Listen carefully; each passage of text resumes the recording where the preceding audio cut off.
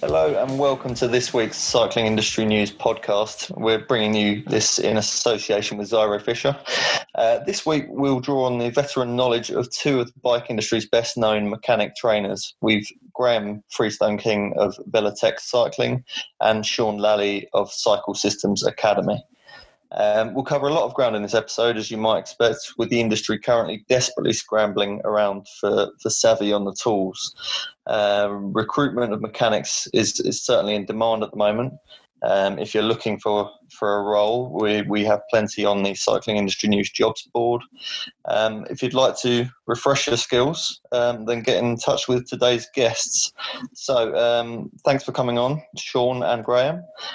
Let's start with that mechanic shortage that the industry seems to be experiencing at the moment. What have you guys seen on that front? Have you got strong demand on the courses? If I start with you, Sean, perhaps. Sure. Honestly, we've been running training courses professionally since 2009.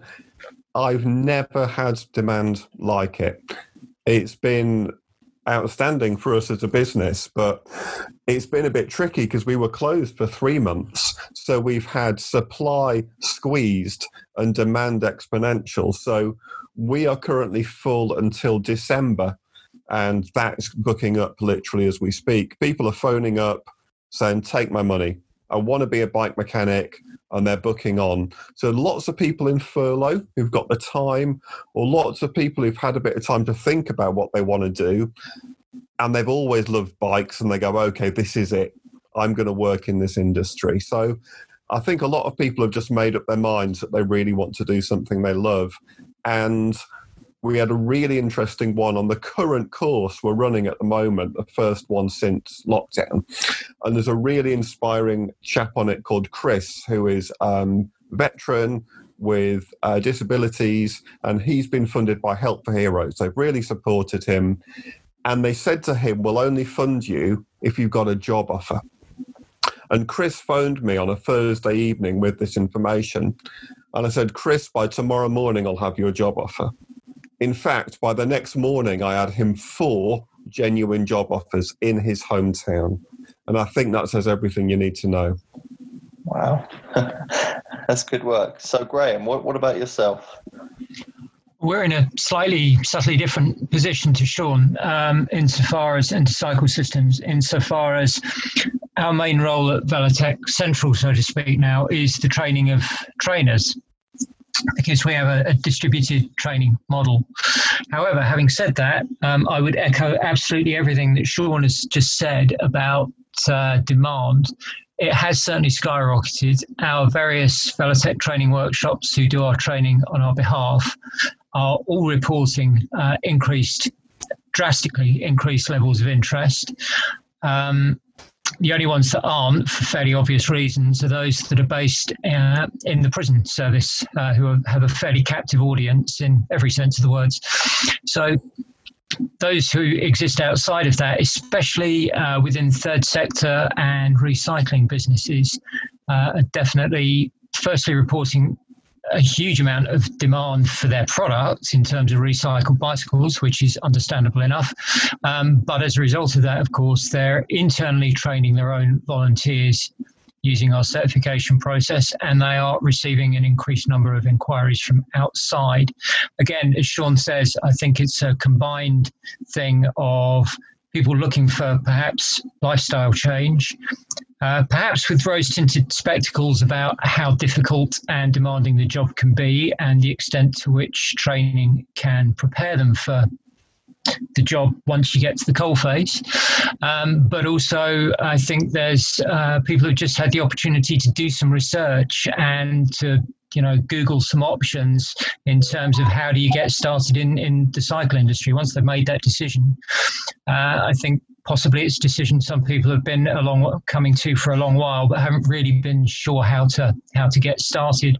And as a result of having time off, they've had time to do a bit of research and to settle on, the various different training options that are out there, be they through ourselves or through Cycle Systems or any of the other players in the market. Dare you put a percentage on the year-on-year increase, and to what extent would you attribute it to the furlough scheme that has been running? For ourselves, it's a bit hard to say because we were closed for 3 months, but we are opening up new courses that we wouldn't normally do, and that the fact we're booked ahead so far, like normally we have a 2-month lead time, whereas we've now got 7-8 month lead time. So I think we'd need an entire financial year or two to really look at the trend. But I suspect at the moment the demand will outstrip the supply, even when and if we hope we can stay open. I'd echo that completely. I think it's dangerous to draw too many conclusions from what's possibly a short-term blip, although it's a pretty sizable blip. We've certainly introduced more Train the Trainer courses than I was planning to run in Q3 and Q4. Obviously, any plans that we made in Q1 are pretty much redundant now anyway. But we've certainly doubled up on the Train the Trainer courses. And I don't have a Train the Trainer spot free now until well into next March, which is a pretty long horizon, really. Part of that, I'll be completely honest, is because we're running with a lower density of trainees in the workshop in order that we can do what we think is the right thing around COVID-19 social distancing. We've actually reduced the number of trainees per course, and we've never been a company that's had a lot of trainees per course. I like a high ratio of instructor to trainee. So typically we run at 1 to 4, and currently we're running at 1 to 2, which is obviously low numbers, but we're counterbalancing that by looking at doing more training on site. So I'm just back, in fact, from several days on site with a new Velotech training workshop down in Winchester. We're also involved in bicycle recycling, so there's an interesting sort of duality of role there, but it's not a duality of role that is uncommon amongst our customer base. And just while we're touching on the availability of your courses, what courses do you run there? What modules do you cover? And brand specific, I think, in your case. We're brand specific for Campagnolo, and we also have modules for Miele. We run courses in frame materials and design as a backstop to all of those frame building courses that are out there. Then we run an advanced wheel building course, which is in part brand specific, but far more it's about conventional wheels but built in unconventional ways. And then our standard courses, as it were, in common with the other players in the market, we have a level 1, a level 2 and a level 3 offering. Level 1 is more or less equivalent to a level 1 VRQ or level 1 Foundation Modern Apprenticeship. Level 2, the same applies. We follow the exact framework for Foundation Modern Apprenticeship. The only difference is we don't require our students to be already involved in the industry. And then our level 3 course involves doing all of our additional modules over and above the level 2 course. So that includes the brand specific stuff, specialist road bike build, specialist mountain bike build. We probably lean a little bit more towards road bikes because that's where my particular passion lays. But we're also now actively developing, alongside of the Light Electric Vehicles Association, we're actively developing a new e-bike and e-mobility course, which I hope will also cover scooters and a few of the other slightly peripheral things that the bicycle trade historically has shied away from a little bit. Okay, that's interesting. And what about you, Sean? What courses and modules are you currently running? Well, funnily enough, on the practical side, we've reduced the wide range of courses that we used to do, and we've just honed it down to the ones in the biggest demand, which has been the professional level 2, which is certificate in engineering, and then professional level 3, diploma in engineering. So the level 2 for people who are in the industry, who want to get qualified, or for people coming into the industry. And it's all the basic skills that Graham talked about: wheel building, brakes, gears, bearings. It's to really give you the fundamentals. Then level 3 is the advanced wheel building, suspension, rear suspension, advanced road group sets, hydraulics. And we've just had quite a big boost on the level 3 because literally just last week, SRAM came on board as a major sponsor for us. So we've got a huge, big crate of 2020 and beyond equipment from SRAM and RockShox and Zip, etc. So we can be up to date. Because what Troy Laffey from SRAM said, who's head of product development there, technical ambassador, is that all the training establishments he visited were using old equipment because they're having to buy the equipment. And that is a challenge for us as trainers. So it's a really major coup for us. And in fact, we've worked in partnership with Graham because, of course, with him being head of technical for Campagnolo in the UK, he's not only got the decades of experience, but also access to the equipment as well. So our development over the last few years has actually been in the digital side. So we've been experimenting with digital training, webinar training, and Graham has delivered some of these with us. And in fact, we've got some new Campagnolo workshops with Graham teaching on them. And this really seems to be working. It seems to work for people. It can't replace physical training, but it can help already skilled mechanics learn new skills. And it helps people to keep in touch with each other as well. And for training companies such as Velotech and Cycle Systems to work together to raise the standard of mechanics across the country, because we're all doing the same work. And I think it works really well for us to have collaborations positively. And so you mentioned there's quite a bit of interest fresh to the industry. Let's move on to mobile mechanics. Distributors are telling me there's quite a lot of these upstarts who have perhaps gone through your academies who are now taking to the roads. Some of which are actually absorbing some of the coronavirus-related spike in workshop demand. Are a lot of people out of your academies heading in that direction, or are they preferring to settle in shops? Where are they going once they finish the courses?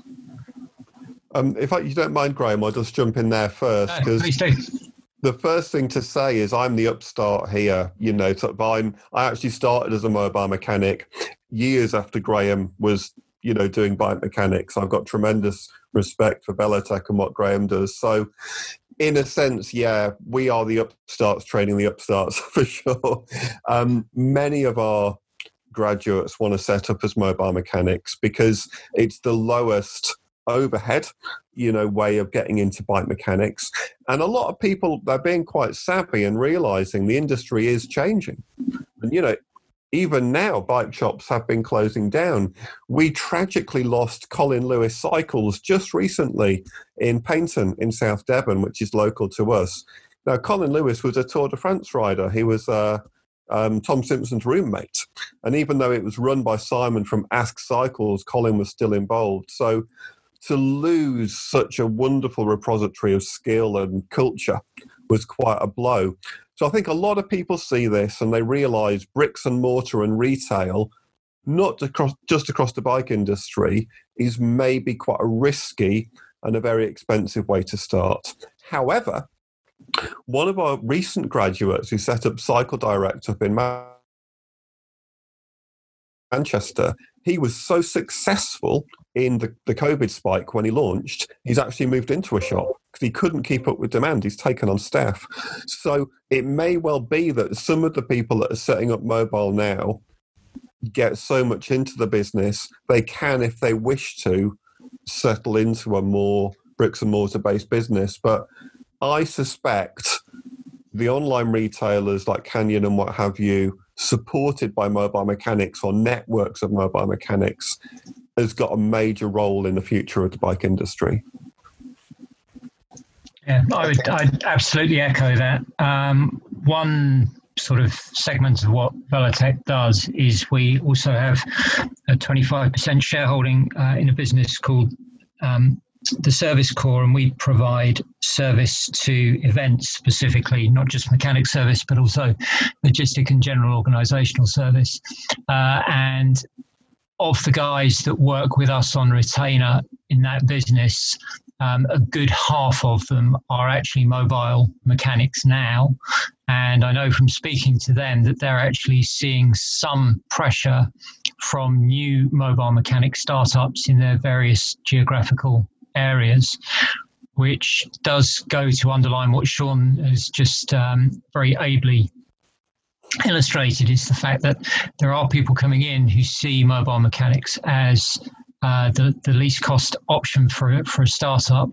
And a good many of them understand very quickly as well that it's one thing to try and go and offer a mechanical service at place, and servicing at place, as Sean says, is just echoing what's happening inside the retail industry generally with dealer direct brands. But they're also understanding that when you go and try and offer service at place, actually you're sometimes very restricted in what you can and can't do, because you're going into a situation essentially blind. You've never seen the bike before. You don't actually know what it's going to require. And then that in itself gives you all sorts of scheduling problems, whereby, you know, you go to do a cassette and chain change, for example, and you discover that you actually need to do a whole transmission. Oh, and by the way, your headset's loose and your bottom bracket's falling out the frame. And so that gives a scheduling problem. Whereas if they do pick up and then return back to the premises for repair, they're finding that that's a better and a more practical way forwards. And then the next logical step for them is to have a workshop base. So I think a pure mobile mechanic entree into the system is a great way in. There's no question. If you've got the skill set for it, it's a great way in. I think it then follows on that you'll end up with fixed place premises, and that doesn't necessarily preclude you going out and doing repair work at place, but I think it bolsters your ability to do a good and professional job. And I guess one of my concerns, because ever the Jonah, is that if we're not careful, what we will end up with is mobile mechanics potentially getting something of a poor reputation, because we'll have relatively inexperienced mechanics trying to go out there and offer a service and not necessarily being able to fulfill to the extent that the owner of the bicycle would like. I think that's something that we have to be careful of within the industry generally, and it's certainly been a subject of discussion at the Professional Bicycle Mechanics Association, which is an association having a partnership with in the US. Do you think the current demand for workshop can sustain? I mean, my local shop, for example, put me on a 2-week lead time very recently, and I think that's echoed across the country. What would help sustain this demand over the long term? Do you think there will be more of these B2C brands linking up with mechanics? Do you think it will be infrastructure being laid down that steadies the demand? I think we're all hoping that the spike will, to use the government's phrase, we'll flatten the curve of it a little bit and make it last a little bit longer. Do you think this demand can actually sustain in the market? Well, what we've noticed... Sorry, Sean, you go. Oh, sorry, yeah. That's what happens when we do it, just audio. Essentially, what I've noticed over the decades is once people start to cycle for transport, they tend not to go back. So with the 7/7 bombings in London, almost all the shops sold their bikes. Even Condor sold all their bikes because people wanted to ride home. And that literally, people just didn't go back to the tube. They started, well, this is great. So I think if people have got into a habit of riding their bikes, they're going to keep riding their bikes. And certainly all of the Facebook pages, like Ask a Bike Mechanic, that kind of thing, almost all of them are, I've just started cycling after 20 years. What do I do? How do I get this working? It's full of new riders, incredibly enthusiastic. People think, I've not ridden a road bike for 20 years. I've got up to 50 miles during furlough. And all of these bikes are going to need servicing. So I think the increased demand is here to stay. absolutely no doubt. There seems to be a tremendous surge in creating infrastructure, albeit sporadically and less than perfectly. And, but it's certainly better than in the US at the moment, from speaking to James Wang recently about that. So I would hope that the demand for mechanics, into mechanical services, is here to stay, because if the economy is prospering, people use bike mechanics. If people are struggling, people use bike mechanics. It's become one of those industries that seems to be resilient to anything. Yeah, I would echo what Sean says there. I think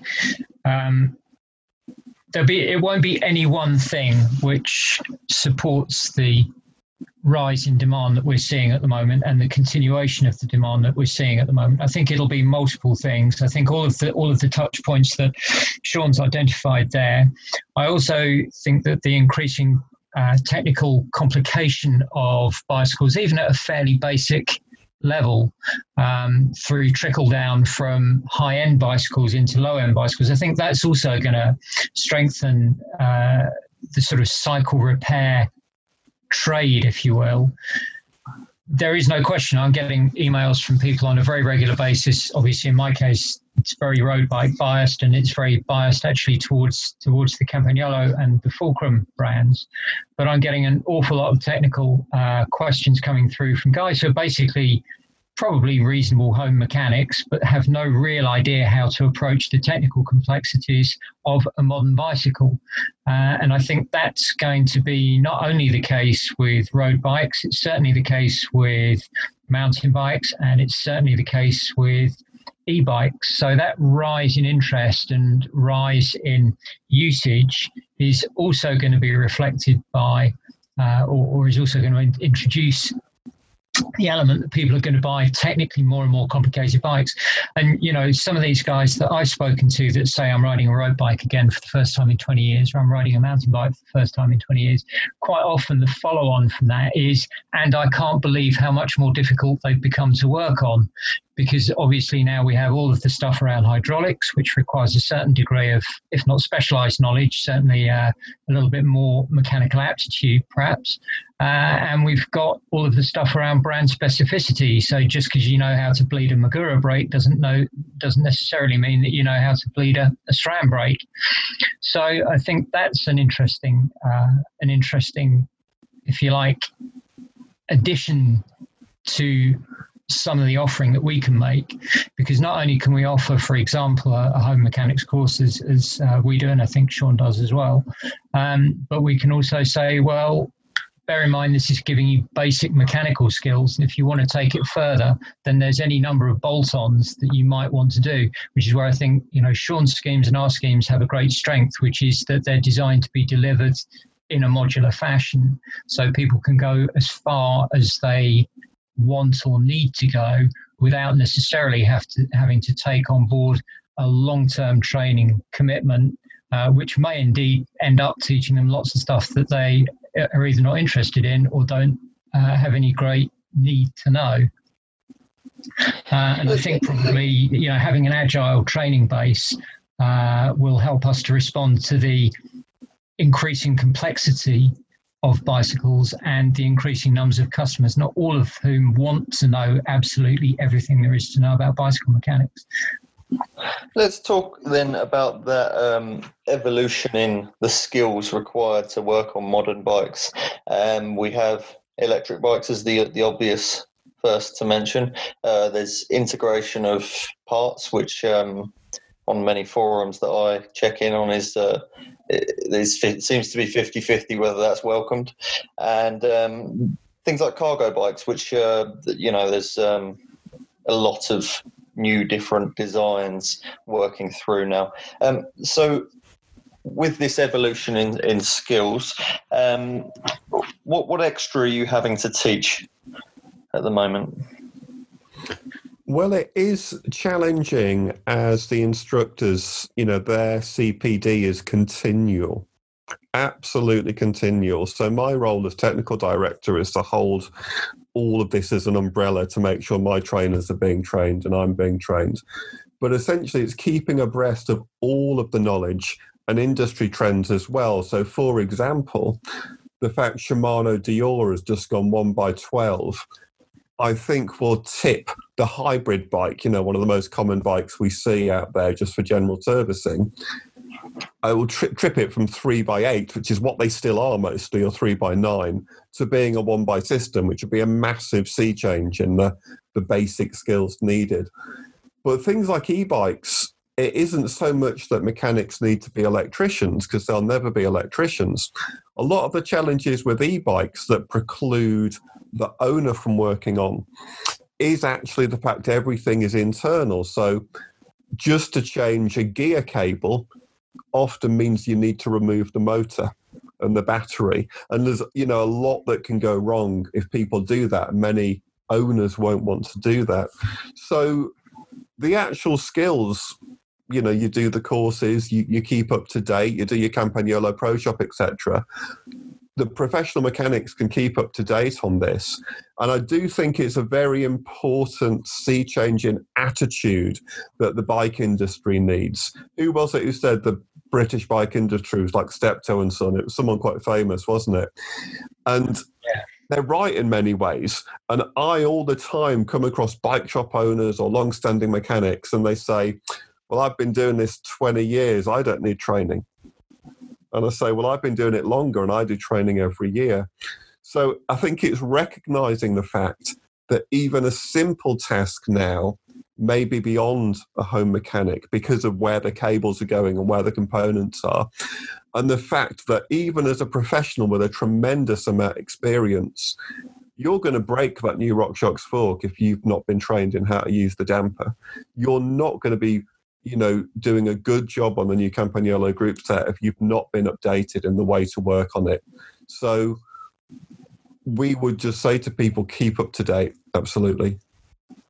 Yeah, I'd echo that. Since we started Velatech in 2008, I think it's true to say I've spent between 4 and 5, 6 weeks of every year in CPD myself. Now, I regard myself as a fairly experienced mechanic, and it seems to me that if it's necessary for somebody like myself who's been in the mechanical side of the industry since I was 16 to do that CPD, then it's necessary for any mechanic.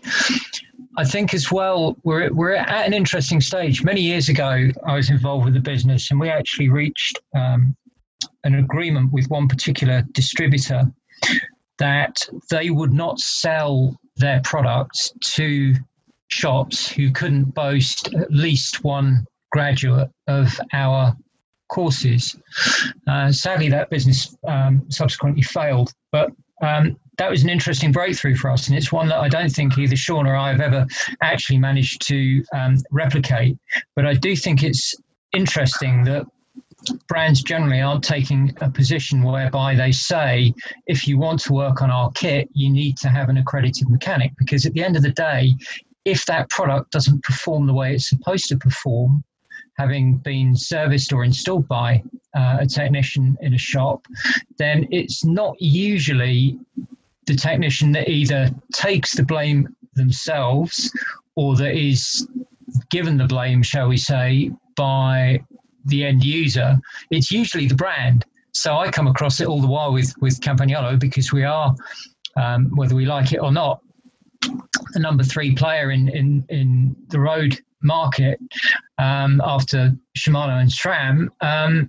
We get people come to us all the time saying, oh, this Campac stuff doesn't work. And when I see their bikes, and I do get people bring me their bikes probably more often than I'd like in some ways, when I go through the bike, it's basically because the mechanic who's assembled it has done a shoddy job. It's not the brand's problem, it's the mechanic's problem. But then when you go to those mechanics, when you find out who's done the assembly job and you talk to the mechanic and you say, well, in the nicest possible way, just give you a little bit of guidance. These are some of the things that perhaps weren't as they should have been in this particular build. You do tend to find that the older mechanics, as Sean says, who've been in the trade for a long time, are extremely resistant to the idea that they may have been doing it for 20 years, but perhaps they've been doing it wrong for 20 years.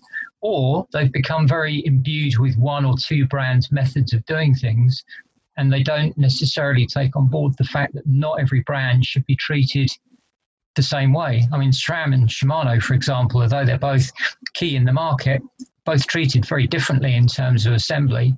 And yet I see lots of SRAM bikes that were assembled as if they were Shimano. And the end result is that they don't work as well as they could do.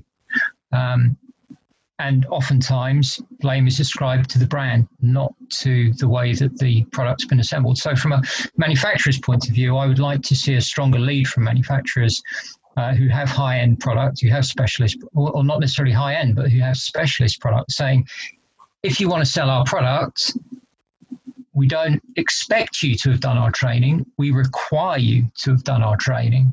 And I think that would be an important Rubicon for the industry to cross. And it's one that I hope that sooner or later we do. Well, certainly Bosch haven't they? I say Bosch are the only people so far that say you can't be a Bosch dealer and service centre until you've done the course with Mark Haylett. You cannot get that dongle to get logged in without that.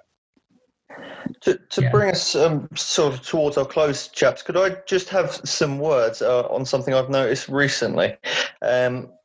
Whether it's attributed to the spike in business or not, do mechanics' wages has been raised when the PBMA actually set out? I think they set out with one of those goals. Do you think we're being paid enough for the skill set that we now have? Honest answer, no, we're not. Yeah, honest answer, no, we're not. I think because of the requirement for increased knowledge, and also it's very easy, I think, for final customers to lose sight of the fact that, you know, a bicycle is a road going piece of kit. And if it goes wrong, in the worst case scenario, your customer is going to end up under the number 84 bus and probably not in a very good state of health afterwards. So I think it's important that customers recognise that there is considerable worth to what bicycle mechanics do.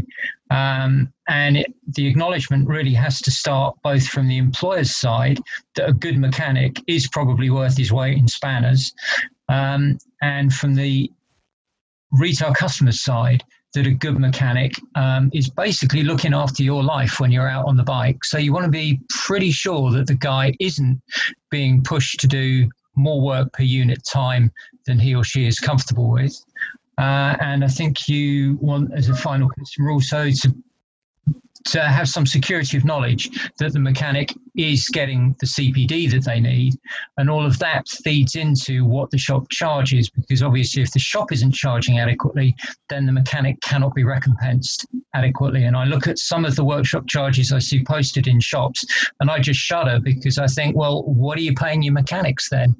Because you're certainly not charging enough per hour for labour, or you're certainly not charging enough for this menu, this service menu that you've got posted in store. So I think there's a long way to go yet with proper recognition of what a good mechanic is worth to the business and what a good mechanic should ask for in terms of salary. I might need to end it there, chaps, but thank you very much for both of your input on quite a bit of ground we covered there. Thank you for listening to this week's Cycling Industry News podcast. Once again, thank you to our guests Sean and Graham, and to our partners Zyro Fisher for helping bring you this episode. And remember, measure twice, cut once.